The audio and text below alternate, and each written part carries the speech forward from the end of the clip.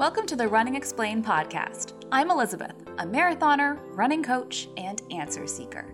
When I became a new runner at the age of 29, I had so many questions, but it felt like I was on my own to figure out all of the answers. So now I'm here to answer all your running questions to help make you a better, smarter, faster runner. There's no question too simple and no topic too complex. So let's get started. My guest this week is elite marathoner and iron researcher, Dr. McKale Montgomery. I mean, when do you find an elite marathoner who is also an iron researcher to come on your podcast talk about iron for runners? It is the perfect marriage of topics for today. When she is not training to run Olympic trials qualifying times in the marathon, Dr. Montgomery works at Oklahoma State University studying iron metabolism. Not necessarily the stuff we're going to talk about today. Our topic today is relatively superficial when it comes to how iron works in your body compared to the research that she's doing, but whoa, does she know a whole lot about iron. If you have any questions about how iron works in your body, why iron is so important for endurance athletics, why anemia is so common among runners, what happens if you have too much iron in your body, and what the training of an elite level marathoner looks like who also works a full-time job and has a family, this conversation is for you. Dr. McKale Montgomery, welcome to the show. I'm very excited to have you here. Hi, thank you for the invite. I appreciate that. So before we get started to talk about iron, tell us a bit about yourself as an athlete and as an academic. So as an athlete, I grew up wanting to be a basketball player. When I was 15, though, we moved out to the country, and we lived about 4 miles from town, and I didn't have a car. I was 15. So to go to the gym, I had to run there. So to run 4 miles to the gym. So it turned out that fall, I did make the varsity basketball team, which was awesome. And then that spring, I won the first of my 8 state championships in track. A little bit more of a payoff for that. And I ended up getting a scholarship, and I got to go I ran at Texas Christian University. But I had a really hard time coming from small town Oklahoma to Division I track and cross country. And so I had a pretty lackluster college career. Ended up not doing much for 3.5 years, and then winning a conference championship my senior year. So it kind of came around. And then when I went into grad school, I still was, an okay runner. I would go to any local race that was $100 for this to win this race, or gift certificate to this restaurant to win this race. And that's kind of how I sort of supplemented my income during graduate school. And then I kept going, got a postdoc, found a running group, kept running. I really wanted to try to qualify for the Olympic trials in 2012.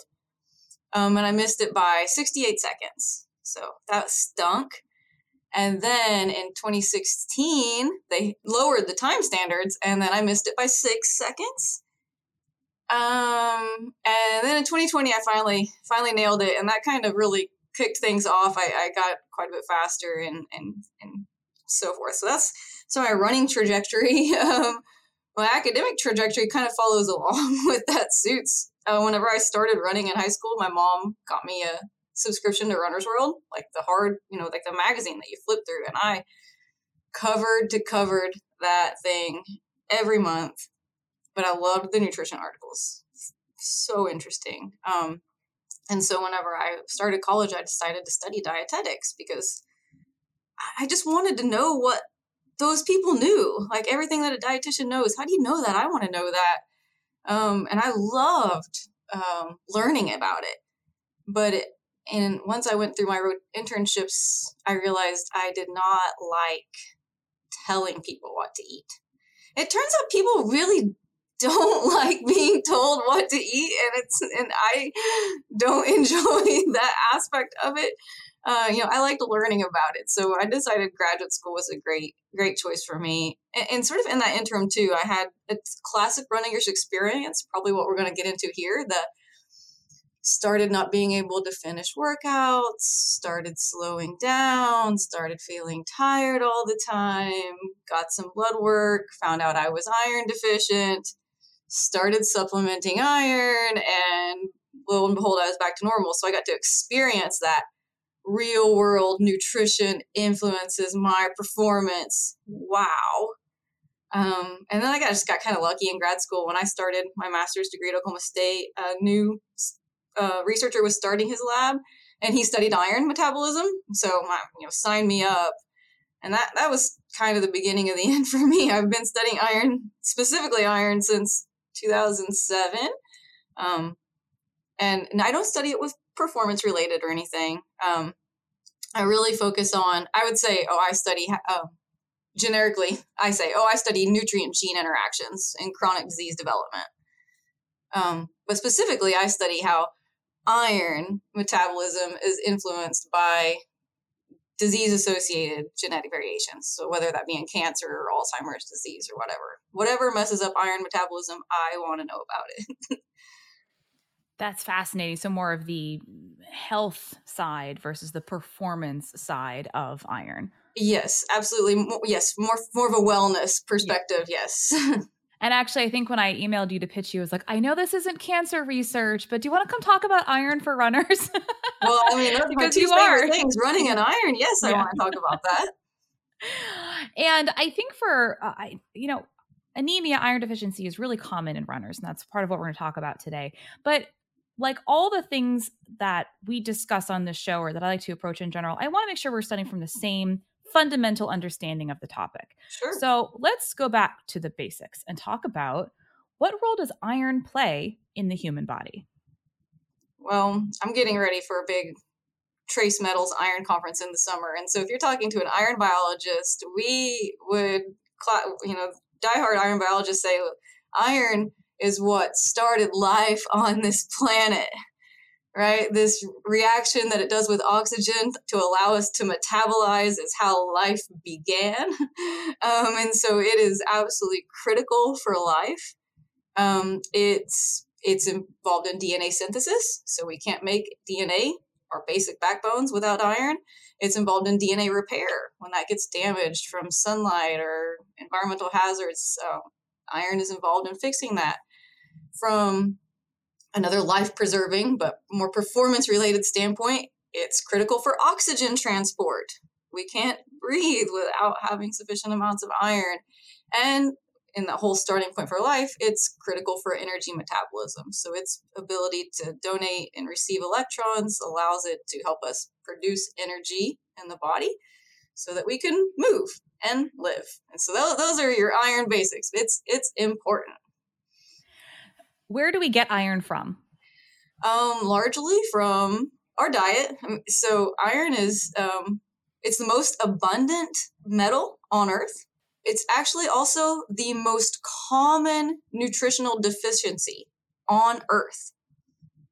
So we get it from our diet, but it's not particularly bioavailable. That means even though we can consume it in things like meat and spinach and supplements, we don't absorb it particularly well. And so the only way we can get in iron is through our diet or a supplement.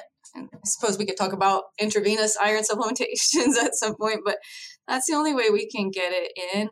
And so most common dietary sources are meats, red meats, dark meats, higher in iron, but of course if there are plant-based sources too.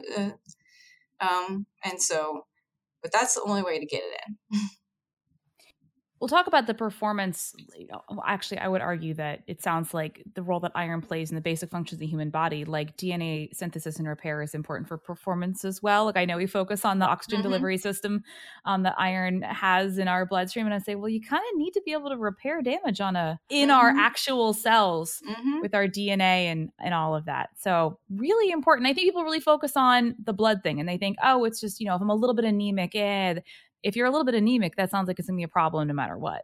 And I was going to get to this later, or hoped we'd get to it later, but your tissues get depleted of iron first. So your skeletal muscle is the most sensitive to iron depletion. So your skeletal muscle, which we use to run, can become iron deficient before you actually detect it in blood. So we want to make sure that we're getting adequate amounts in our diet and that our needs are being met. So let's talk about the performance angle, specifically the essential role that having adequate iron available in our bodies plays in our ability to perform at an optimal level as endurance cardio athletes as runners? Mm-hmm. Well, so biggest one, right? If it's critical for oxygen transport, not enough iron, first thing we typically notice is reduced aerobic capacity. Your ability to transport oxygen is reduced. A lot of people like to talk about their VO2 max. It's going to affect that. It also, because of that, because its importance in energy production, it influences with energy efficiency. So it's harder for you to do the same amount of work as someone else sitting next to you who has plenty of iron. Because of that reduced capacity to transport oxygen and you're working harder, you can actually increase lactate production faster. So you go lactic more easier, right? And lactic acid, that doesn't feel good. We've felt that burn before, so we don't like that.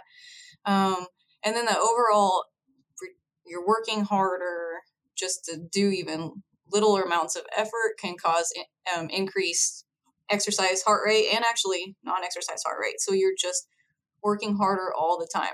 All these things can influence physical activity, and all of that can be impacted by not having sufficient amounts of iron in your blood and in your tissues. I don't know for anybody else, but for me, sometimes it's easy to forget that of all these little trace minerals, elements, things that are available in our body, like iron, etc., that they get used up. I mean, obviously you're talking about iron metabolism, right? And like it's hard to think of our body using iron that then needs to be replaced by eating something that contains iron. I'm gonna catch you on something right here that it's really misunderstood. The body is an incredibly efficient recycler of iron. Oh, it's so incredibly efficient. We actually we have 900, I believe it's 900 billion red blood cells that all contain iron. And we replenish those red blood cells. Every 90 days they die off. So we are constantly making sure we have 900 billion red blood cells, and we need to use iron to do that. And we only can get it in through our diet. So we actually don't excrete iron at all. The only way you can get iron out of the body really is through bleeding. Mostly that's it.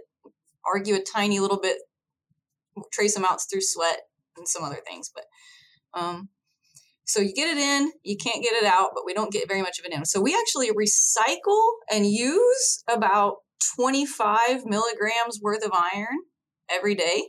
25 milligrams. We only absorb about 2 grams, 2 milligrams. 2 milligrams, that's 1,000-fold less every day to meet those needs and keep going. So we do recycle it really, really well. So it doesn't like just go away. It's iron, right? It's here to stay. It doesn't decay into the beyond. But we need to replace that iron that we do lose in women through menstruation, in runners through foot strike hemolysis and those types of things. So we're getting in what we need to replace it, but we're recycling it so well. That's the human body is just endlessly fascinating. I wrote down my notes. I'm like, but menstruation, you would lose it through menstruation. So if you have, I talk about the risk factors for anemia. If you have exceptionally long and heavy periods, you may be at higher risk of iron deficiency, etc.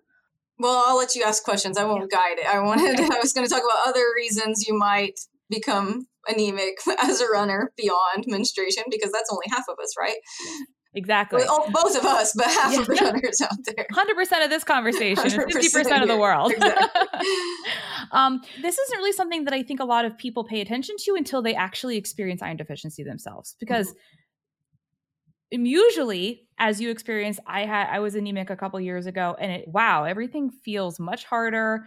I'm struggling on my easy runs. I kind of feel breathless all the time. And for some people, if they become extremely anemic, they can't do anything.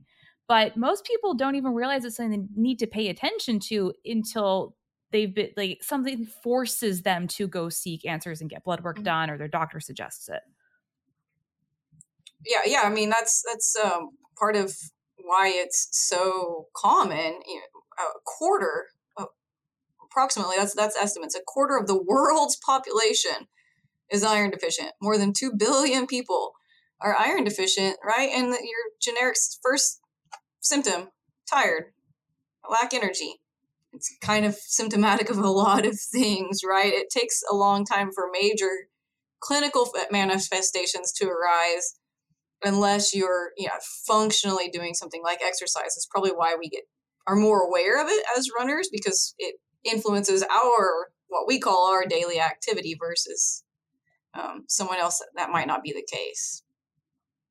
Although if you are a physical worker, it can absolutely impact that. It's interesting that a lot of these studies that clearly demonstrated low iron impacts human performance were done in developing countries in workers who do things like pick tea and collect rubber.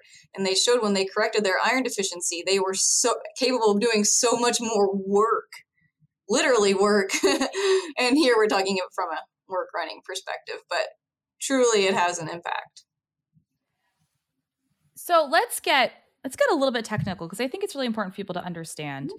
When we talk about iron is in your red blood cells and it helps deliver oxygen, circulate oxygen, deliver oxygen, just in a really not ultra technical, not like graduate level biology here.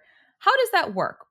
Where is the iron in the red blood cell? What's the relationship the iron has to the oxygen? Then it can take the oxygen to where it needs to be. How does that work? So the iron is found within hemoglobin. Hemoglobin is a protein in red blood cells that has an iron at center core is made up of iron, and that iron, because of its ability to donate and accept electrons, can reversibly bind and oxygen, which means it can pick it up and it can let it go. That reversible component is important, right? And so that iron in hemoglobin allows the red blood cells to travel to the heart and lungs, pick up oxygen, go to our rest of our tissues, and deliver it. And so that's the basics of how that works. So very clear illustration is if you have insufficient iron, you have insufficient oxygen, basically. Yeah, so what happens is your red blood cells get made, but they don't have as much hemoglobin. So we call that's basically the definition of anemia. These small, immature red blood cells that are incapable of appropriately delivering oxygen. And so that's whenever that happens to a measurable amount, that's when we have actual anemia. Though you can certainly be iron deficient without being anemic. And that's a really fine line that I think a lot of us probably walk as runners, whether or not we're iron deficient anemic. And so there's a growing amount of evidence that says you can be iron deficient without being anemic and your performance can still be impacted. So it's kind of a good idea to know what your status is. As I was mentioning before, your tissues, so your skeletal muscles are going to become iron deficient before your body's going to stop making hemoglobin, right? It's going to say, oh, well, we'll cut down on things we don't absolutely need. We absolutely need oxygen. So let's make a few less iron-containing proteins in the skeletal muscle first. Body's good at maintaining life, right? There's a protein in skeletal muscle called myoglobin, which functions very similarly to hemoglobin, but exclusively to skeletal muscle, giving that essential oxygen to those muscle cells that require oxygen for energy metabolism. And so it's usually one of the first proteins that we can see in the lab as starting to reduce in response to iron deficiency. And that's something we talk about, the different types of muscle fibers, fast twitch, slow twitch, and all the different subtypes. Some muscle fiber types have much higher concentration of myoglobin, and some have very little myoglobin. Yes. So I guess theoretically, it would be more apparent for an endurance athlete to understand if they're anemic compared to maybe a sprinter. I only ask because I know somebody's going to say, but what about sprinters? And I say, oh gosh, I don't know the answer to this. I should have asked it during the episode. Well, sprinters, they're working hard in really different ways, so they're not doing as much pounding on their feet. So they don't get that same level of foot strike hemolysis, which is the breakage of red blood cells in your feet, literally from hitting the ground all the time. And if you break those red blood cells, which we all do, then your body has to make more of them. And guess what? It needs to do that. It needs iron. And so, a sprinter is less likely to become iron deficient. They would equally be impacted by iron deficiency as far as total work and ability to do more, but probably less likely to become deficient. So you mentioned earlier, there are a couple different major factors or influences in how somebody might lose iron to the point where they become deficient or anemic. Mm-hmm. Obviously, menstruation is one. Fistulae hemolysis is another. What are the other risk factors or ways that we lose iron that could be meaningful for an endurance runner? The two big ways for an endurance runner besides those is we can, because we just sweat more, you lose some iron in sweat. So you are losing some there. Other two biggies, and this is, I practice, a lot of us, even elite, sub-elite, try to hit that threshold of I'm pushing myself maybe too hard sometimes. Exercise-induced inflammation can actually negatively influence absorption. So iron is essential for life, and not just for us. It's essential for life of bacteria and life of viruses and life of parasites. So if the body senses that there's something wrong, it will actually try to take iron away from those bacteria. It'll try to take iron away from those viruses. If there's inflammation, it'll try. So it senses that there's something wrong, and iron is reactive, and so it tries to protect it. So it actually will stop absorbing as much. We already don't absorb it very well, and if there's an inflammatory condition going on, we'll absorb it even less. So if you're overtraining, you're probably also have some underlying inflammation, and now you're not absorbing as much iron, even if your diet hasn't changed. Also, strenuous exercise can cause a little bit of what we call hematuria, which is blood in your urine. Hopefully, you're not doing that on the regular, but I actually have been able to visually see that after a really trying marathon like level effort, and so and that's visually. There's probably some amount some other times, but those are the big ones, right? For women, menstruation. For runners, long mountain type feet, we're breaking those red blood cells and making more, and that inflammation can play a big role, especially with overtraining. So we talked about measuring iron. If we're really trying to get a handle on our iron in our body, we want to measure iron and ferritin, right? That's yes. Ferritin is a really common one that we measure to get an indicator of iron levels going on, right? So iron is just what you think it is. It's the amount of iron in your blood, which we know a range of which that should be. And ferritin is the protein in the body that stores iron. So ferritin's job is to store iron. So iron is highly reactive with oxygen. It's one of the things that helps us live. It's also one of the things that can cause damage.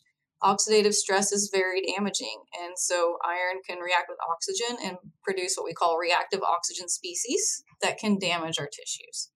So to prevent that from happening, we store iron in a protein called ferritin to keep it away from that oxygen and to keep it from reacting with anything it shouldn't.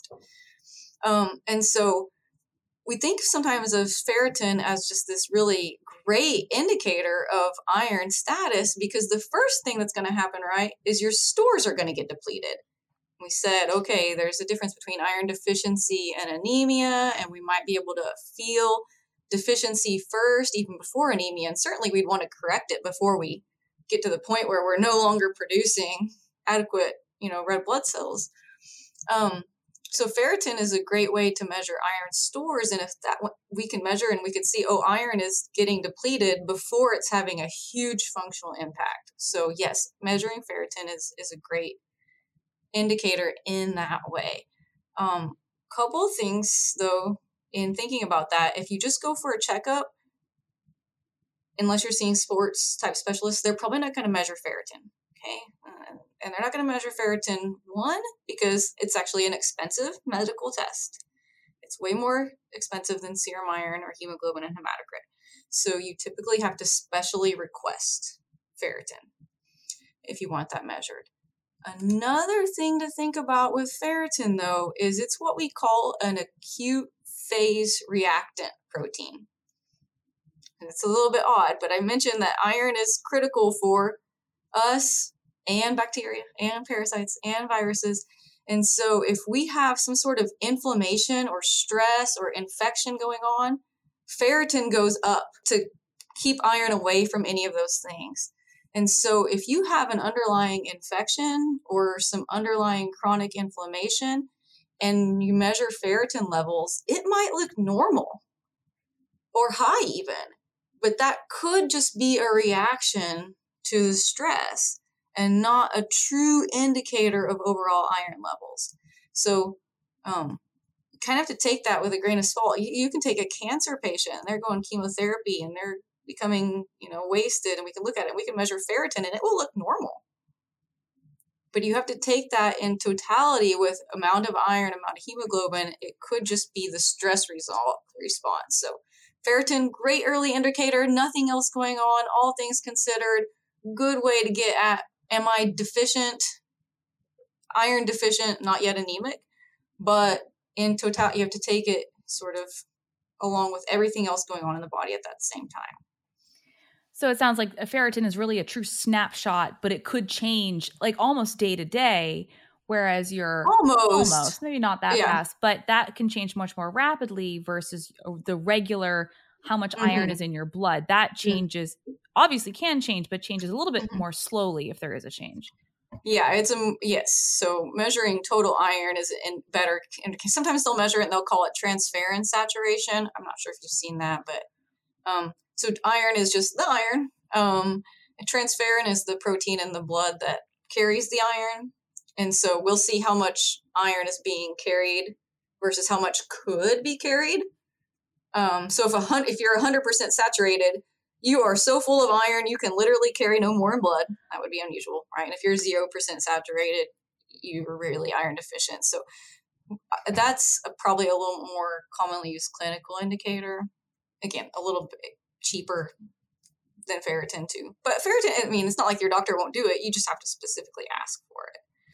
And I'll preface this by saying, listener, you should always ask your own medical provider what your values should be. But we know that the values for performance are a little bit of a more narrow range compared to the general population. And actually, I'll give an example. I have an athlete who's currently, had some blood work done recently, is currently working with a dietitian, and their iron was at the bottom end of the range for the general population, but from a performance perspective, they were deficient.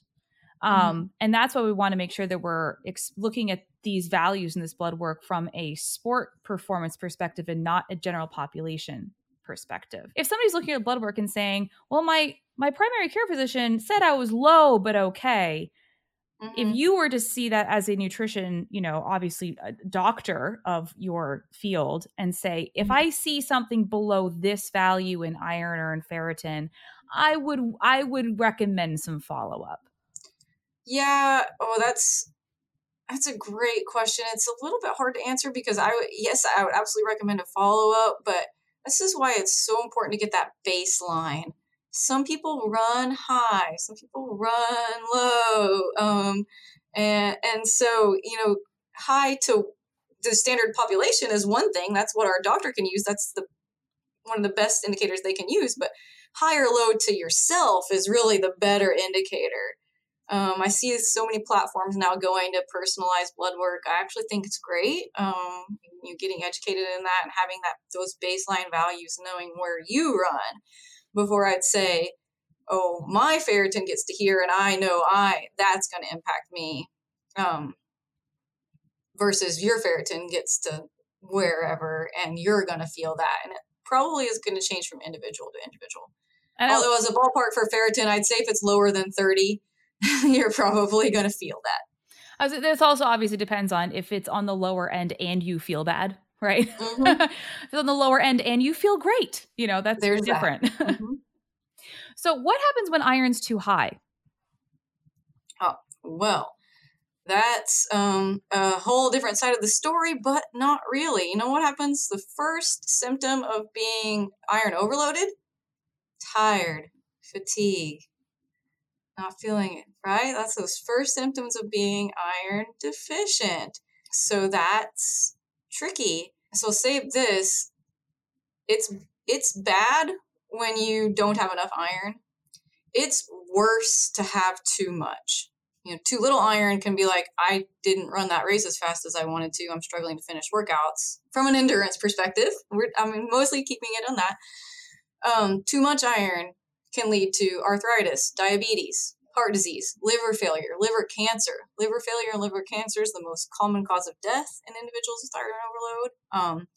And that's scary, right? Because I just said the first symptom of iron deficiency and iron overload is fatigue. And I'll give an indicator that really hit home for me with this. One of my best friends and I were training together for a marathon. This has been, goodness, almost 10 years ago now. And I had struggled with anemia before, and I knew what that felt like. And I was feeling that. And I was like, you know what, I just got a physical, but I probably need to go pick up an iron supplement. And she was too. I'm tired, fatigued. You know, we're in grad school. It's stressful. We were all kind of tired, but she was feeling a little more tired than usual. So she said, maybe I need an iron supplement too. But I'll go ahead and go get a physical. Just, she had some other stuff going on. Well, so she comes back, and she was, good thing she had bought her iron supplements, hadn't started taking him. Her ferritin was 400. Which is my jaw just dropped. That is like off the charts high. That's off the charts, and that is an indicator of iron overload. And she ended up doing genetic testing, and she has hemochromatosis, which is a genetic iron overload disorder. And so supplementing iron would have been really, really bad for her. We have no way to get iron out of our body. When it's in, it's in. When the damage is done, the damage is done. So it's imperative to not just supplement iron because you're feeling tired. Go to the doctor first. Have your blood work done. And I've actually seen this a lot recently because we talk more about anemia and the signs and the symptoms of iron deficient. It's very common among runners. And just like you illustrated, oh, I'm training super hard. I'm feeling a little bit more fatigued than normal. I must be iron deficient. I'm going to save my trip to the doctor's office and just pick up something at CVS. And she was a young woman. She has periods. She runs. I must be iron deficient. Hemochromatosis is actually the most common genetic metabolic disorder there is. And for individuals from like European descent, it affects about 1 in every 200 individuals. So it's actually quite common. So yes, do your blood work first. You might be deficient, but you might have something else going on. So some of the more common, and again, when people are like, my iron is this, I'm like, don't ask me that. I don't know. But it does sound like there are two kind of common situations that somebody went and got their blood work done and they say, my iron is normal, but my ferritin is low. That's kind of like the, you might be becoming deficient. Mm-hmm. And then the other one is my ferritin is high and my iron is low. That could be you are deficient, your body's in protective mode. Yeah, you've got maybe some underlying inflammation, some other infection, even something else going on. Absolutely. So looking at them together is really important. So what the body does whenever the iron is high enough, it actually, for me, for you, it sounds like if we have sufficient levels of iron in our body, there are signals sent from the liver actually to the stomach that says, hey, stop absorbing so much of this iron. We have plenty. Individuals with hemochromatosis, that signaling is blocked by that genetic mutation. And so no matter how much iron is in the body, the intestine keeps absorbing it. And that's why they get so much. That's how they get iron overloaded. So if she'd even just taken that supplement, she would have absorbed she would have taken it up very efficiently. And wow. So, for her, and she's controlling it right now. She's just following a mostly vegetarian diet and still running. For her, lucky, she had a baby and that helped. She didn't have to take an iron supplement during pregnancy. So that was good. So you mentioned before this term bioavailability. Mm-hmm. And let's talk about that, because the bioavailability of iron is dependent on the source, and people think, oh, I'll just eat a bunch of spinach and get some iron. The bioavailability of iron in spinach is like, you're better off eating a steak if you want, if you're really looking for iron. Oh, well, yes, absolutely. Yeah, so the plant-based iron is bound usually in what we call a ferric iron form, Fe3+, if you think back to your chemistry days. And to be absorbed, it has to be in its ferrous form, Fe2+. And the one way you can enhance absorption, if you are a vegetarian and that's your go-to route, is you can consume that spinach with something with some vitamin C.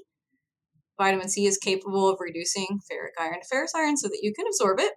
So that's great, right? So throw in some oranges or some strawberries on your spinach salad to help unlock that iron and maximally absorb what you can from spinach. Even though in a healthy individual whose iron is adequate and we're just absorbing regular amounts, we absorb only about 30% of the iron that we consume in our diet. So it's pretty low. That efficiency is higher when it's coming from animal-based, so meats, closer to 30%. That's lower, closer to 10% when it's coming from plants and things like cereals and so forth. So, yeah, and I love that iron is fortified in cereals. That's great. And then we actually consume it with milk, which actually can compete with iron for uptake. And now we're not absorbing it as efficiently. You'd be better off having mini wheats in a bowl of orange juice, but that sounds gross as far as if you're just talking to maximize iron absorption. But yeah, so iron is a pretty poor bioavailable nutrient. What are some other things that prevent you from absorbing iron properly? So inflammation is one of those things. So I talked about how inflammation can because ferritin is an acute phase reactant protein, so it goes up if inflammation is high, so it can make it falsely look like you have more iron than you do. I also mentioned, I said that the liver signals to your stomach to turn it off. The liver makes a hormone called hepcidin, and that's what controls absorption of iron. It tells the stomach, yes, keep absorbing, no, don't, and it shuts it on or off. If you have inflammation or infection going on, the liver will make more of that protein and shut down absorption. So not only do you have an infection or inflammation or some other stress stimulus, your body will then tell the stomach, stop absorbing iron. We don't want any more. And so that's another reason that endurance athletes could have potentially less anemia, because they're just not absorbing it efficiently because they're constantly inducing these bouts of inflammation. Those are the big ones that can keep you from inflammation is a major one. Infection, stress. Infection, I can think of still technically being in a pandemic, people who have gotten sick recently or in the past 2 years, especially very sick. That sounds like that might impact their iron levels. Absolutely. And I've seen some interesting things, but I don't want to speak about it, but just snippets here and there that sort of long COVID has been influencing things like ferritin levels and beyond what baseline were for individuals. So I'd love to see that data more in its totality when we have longer term effects. Another one that can influence it, we don't think about it, maybe not for the everyday runner, not for me, I guess, here in Oklahoma, but altitude can influence. So altitude, there's less oxygen available at altitude. The body will compensate by making more red blood cells. But if you don't have enough iron to support healthy red blood cell production, you can become anemic that way. So that can be an issue too. So if you're thinking about buying an altitude tent or something, or going to altitude camp, yes, absolutely, it absolutely can influence your iron levels that way. Something I've wanted to ask about was hematocrit. What is that? So hemoglobin, right, is the protein inside the red blood cells that has iron and carries the oxygen. Hematocrit is just a clinical measure, and it measures the total volume of red blood cells within the total volume of blood, right? So your blood isn't 100% red blood cells, it's other things, but it takes the whole volume of blood and then how many red blood cells are packed into that volume of blood. Okay, that makes sense.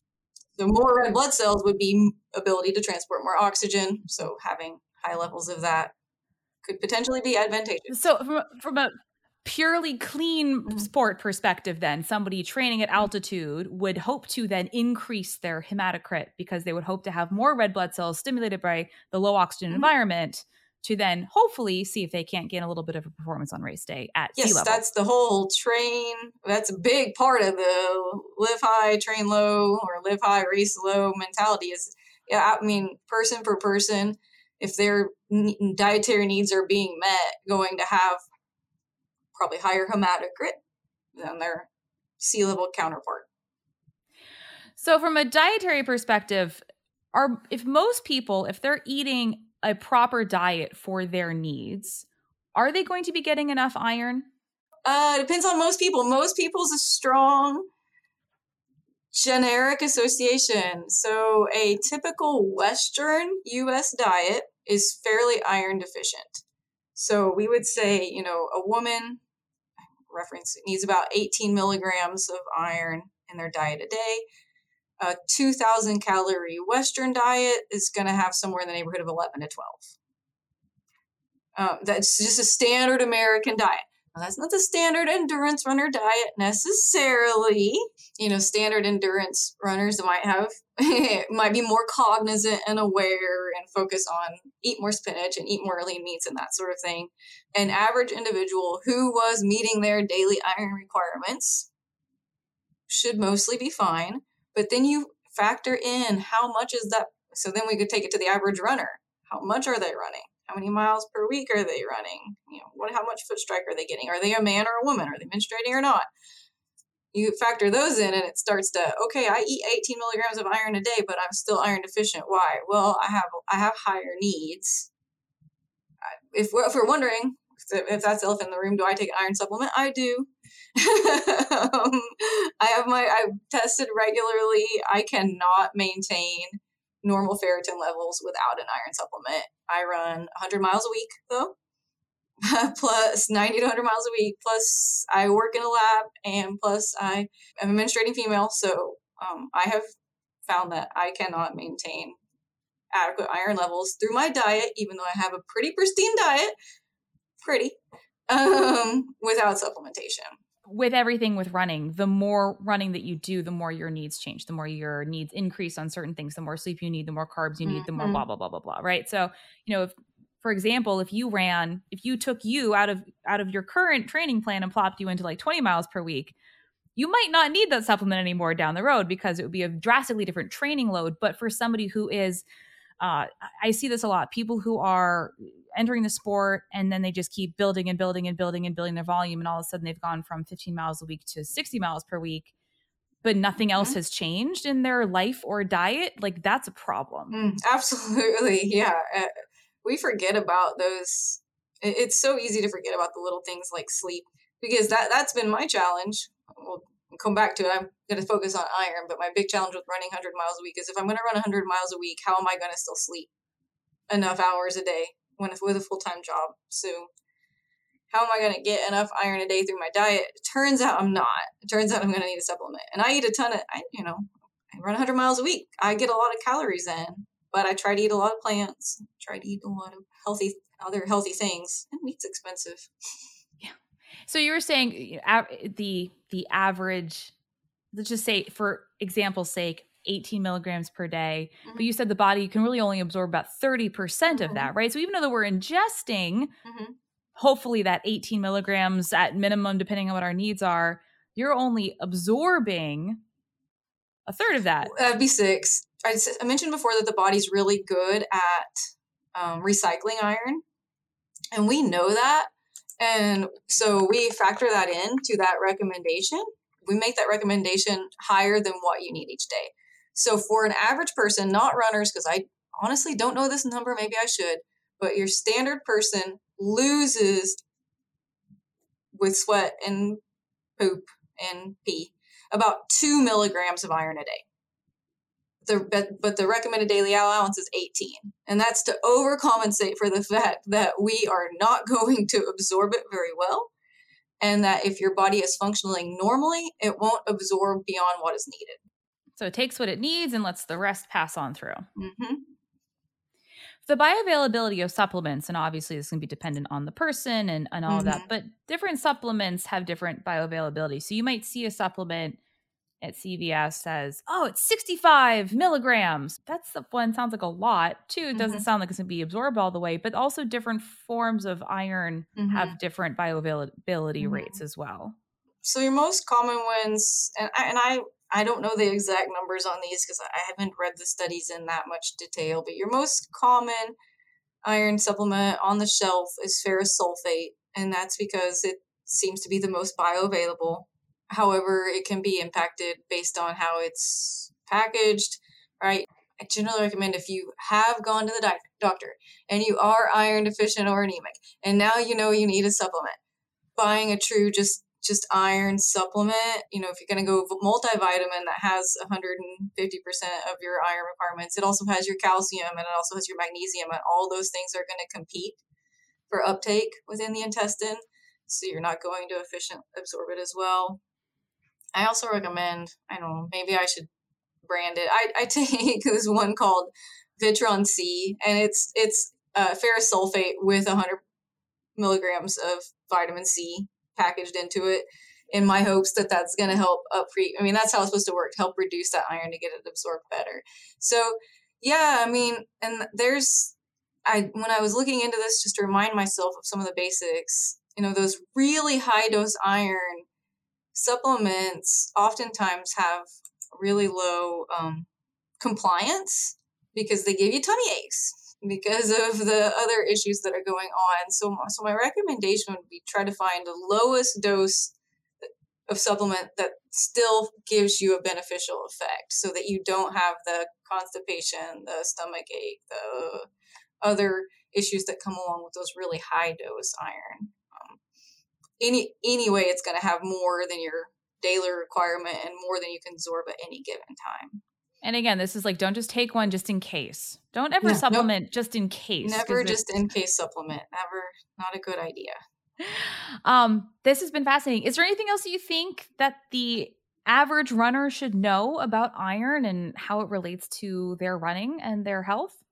One of them things that we're recognizing now that is also maybe a symptom of iron deficiency that you might not recognize because of your training is restless leg syndrome. So, you might think my legs feel like this because I'm training so much or running so hard. Still worth maybe going to the doctor to get checked out for, because it has been associated with iron deficiency. And I think that running might mask that. If you're otherwise feeling mostly okay, but then having some other issues. So that one was something I thought maybe worth mentioning. It's always worth, unfortunately don't have any sponsors from any of those companies that do baseline running, blood values, but getting that baseline is good. I do mine.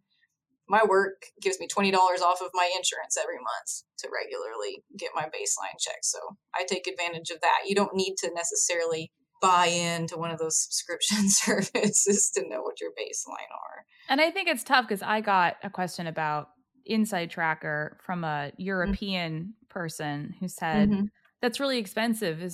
Doesn't your insurance, don't you get blood work for free? And I said, well, it depends on your insurance, and it depends on what they decide to cover. It depends on what they want to actually reimburse you for. And even if you are covered, you might still have to pay out of pocket for and they're just kind of like mind blowing emojis. Like, were you kidding me? I was like, no, this is American healthcare. That's the way the system works. What? Yeah. So it sounds like if anybody is really serious about I would say really serious, if anybody is training intentionally to try to improve their performance in any capacity, sounds like they would benefit from understanding what's actually happening inside their body and getting their iron tested. Just to know. Yeah, I agree. Just to have a baseline, it just gives you a good indicator. Yeah, if something goes wrong, is this normal? Is this not? Some people fall on the low, the high. I think so. and then you can use it to reevaluate too about, how you're approaching your diet in general. It's terrible. I've studied nutrition. Well, I did my bachelor's in nutrition, my master's in nutrition, my PhD in nutrition. And I didn't start paying super close attention to my diet till I had a child. And I was like, I don't know what to feed her. Let me learn about what I should actually be eating. And I mean, I'm sure there were a lot of other things at play years going on, but whenever I really did all the math to match my diet specifically to my running, I went from being a 245 marathoner to a 234 marathoner. So that's my sell on learn some basic nutrition or visit a dietitian or... That's the unlocking that next level. Yes. And everyone who I've talked to has made any sort of huge performance breakthrough. And that's amazing. I mean, most people don't make that kind of improvement at the times that you're running. It seems to come back to keep your easy days easy and get your nutrition figured out. Yeah. I hated the whole you can't run from a bad diet. Man, I tried that for years. And it was, and it wasn't like I had a bad diet. I didn't have a typical, it was not a bad diet. I had a very strong understanding of nutrition. But I just didn't want to appreciate that unlocking that next mode if you really tailor it to you based on your own body and needs. How incredible it is. I should know that. I should have known that. So what are you currently training for in your training cycle? I'm actually getting ready for the Oklahoma City Marathon. So that's next month. I'm excited about it because it's local. I won. That was the first marathon I ever won, which is cool. Winning a marathon's cool. I don't care. Even if you don't do it fast, even if whatever, it's fun, even if it's small. I won that race in 2013, and I really, really just want to do it again. That would be fun. So that's my goal. And I want to get an Olympic trial qualifier. I'm always good at getting these last miss efforts. They announced the time to be under 237, and I ran 235 20 days before that would have counted. And so now I still need to do it again because so that's a bummer. And that's too bad because with the pandemic, I know that for probably not the Olympic trials, but for a lot of qualification periods, they've had that huge extension. I know for Boston, it was like, if you've run a BQ anytime in the last 3 years, we'll take it. No, the Olympic trials, they were like, they lowered the pace, or whatever. You have to run faster, and they shorten the window, and you have to do it closer to race time. So, 37, so my window is also narrowing. People are doing great things at 37. I have great women role models to look at right now in endurance running that are older than me and just knocking it out of the park. So that's awesome. I think I read when they tightened the standards from 245 to 237, it took the field. If they had only taken the women's field, because the women's field is much larger than the men. We have a lot of really talented women, and the men's standard is, we could debate that later. But it would have taken the field in Atlanta down from like 500 or 600 women to like 100 or so. Mm-hmm. But then everybody said, well, if this is the new standard, like there are people who can do that. There are a lot of women in this country who can run under 237. They just, didn't necessarily need to run that fast before. Absolutely. Yeah, I think I love that debate. I train with a young man in his 20s, which is good. That's why I stay fast. And we've had that debate a lot about the times for men versus women, but something we always have something to talk about in the running world, right? Yeah, it's great. We asterisk it with our new shoes and everything else. Yeah, I like that too. Are you going for your OTQ qualifier in Oklahoma? I am. I'm going for broke. I'd like to win it. I'd like to get the state record, and I'd like to get the OTQ while I'm there, all in one fell swoop. The cool thing, maybe I should pitch the Oklahoma City Marathon, but it's really just for Oklahoma. The Oklahoma City Marathon in Oklahoma is like the Boston Marathon everywhere else. They live broadcast it. There are film crews. They film the male and women the whole time. They lead. They talk back and forth. I mean, it's quality marathon coverage. They do the feel good stories in between. Everybody in the state watches it. It's super neat. So it's a fun experience that everybody's a part of, and it's for a good cause. So I love it. And there's something nice about a home field advantage. Can't argue that. You don't get that in running super often. So I figure I might as well really go for it. And how's the course? Is it flat and fast? It's fair. I mean, I would call it an honest course. It's the weather that'll get you here. It's been 80 this week. Feels like 29 this morning. We had 35-mile-an-hour winds. We had no winds. So that's my unknown right now. This thing I can stress about but have zero control over. That's my lot you can control and a whole lot you can't when it actually comes to race day. But absolutely. So we'll see. But I'm looking forward to it. It's gonna be fun. In the meantime, yeah, I'm mostly just trying to stay local. I have this dream, my dream schedule of getting my Olympic trial qualifier done next month so that I can try to work on speed. Drop down for a speed block. Do a speed block in 2023 is before the trials, just to mix it up. Yeah, the the Chiara D'Amato's of the world and Sarah Halls of the world are so inspiring. Like, we're not done yet.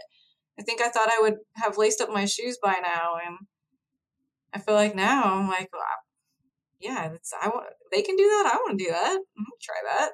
That's so nice to see. I mean, I'm in my early mid 30s, and it's nice to feel like I might just still be getting started. I mean, I know that I am, but to feel like I have more longevity than I previously thought is really cool. That's really, it opens so many other doors, I think. It does. It makes you just not even afraid. I mean, I feel like before, somebody asked me about, do you think there are less opportunities for women in racing? And I said, no, the opportunities for women in racing are there. What's challenging, and for a lot of us, especially traditional states and livelihoods like we are now, right, is the opportunity to train for it, right? If I work, but I'm also supposed to cook, and I'm supposed to clean and be the primary caregiver. And now I have this evidence of, no, I'm not done. Look at this, right? I need to get out there. There's still more than I can do. I'm great. I have a very supportive husband and mom and mother-in-law, but yeah, that evidence of, I don't have to hang it up just yet. I think it's so funny. I feel like finally now people have stopped saying, you're still running? We went to high school and then ran to college, and they're like, you're still running? And college, after college, you're still running? And you don't have to just stop running because some part of your life is over. Because you're 30 now, because you have a job now, because you have a kid now. It doesn't cap it. People have asked me, they're like, when do you start slowing down? I'm like, well, how about you train as well as you can for as long as you can, and you find out when that point is for you. Because if you expect that, when I turn 40, that's it, going to get slower every year from there. Like, what does that tell you? I know people who've set PRs, good PRs in their 40s. There is really no limit until eventually there's a limit, but it probably isn't where you think it is. No. And with the advances we're making with nutrition and shoes to preserve knees and maintain muscle mass, it's just going to keep extending for a while. Well, I'm really excited for you. I hope you get your triple crown in Oklahoma City this spring. That would be awesome. Well, thank you so much for coming on and sharing your truly expert knowledge of iron in the human body and the science of endurance and how it relates. The more knowledge that we have about our bodies, the better. I think that especially in our culture, we're so used to kind of stuffing down the things that we should be paying attention to. Like, I feel tired all the time. That's a problem. All these things that we're just conditioned to accept as normal, maybe they're not normal. Maybe there's something to it. And learning to connect those dots, I think, is really important just for people to become really good runners, but also just become healthier people. Oh yeah, just in general. Yeah, your body usually. You mentioned it's amazing how intelligent the body is, right? It just does these things without us thinking about it. And so listening to your body when it's trying to tell you something is really important. Except in a marathon, then you say, shut up, body. We're going to do this anyways. 3.5 hours of shut the hell up. And then 3 hours, 4 hours, whatever, get you to the line. Exactly. Well, thank you very much. I can't wait to see what you do. All right. Well, thanks for letting me talk about my 2 very favorite things this afternoon. That was awesome. I hope you've enjoyed this episode. Don't forget, you can always find and follow me on Instagram at Running Explained. And if you're looking for a coach or a training plan, check me out. Visit my website, runningexplained.co. That's runningexplained.co. See you next time. This content is not intended to be a substitute for professional medical advice, diagnosis, or treatment. Always seek the advice of your physician or other qualified health provider with any questions you have regarding a medical condition.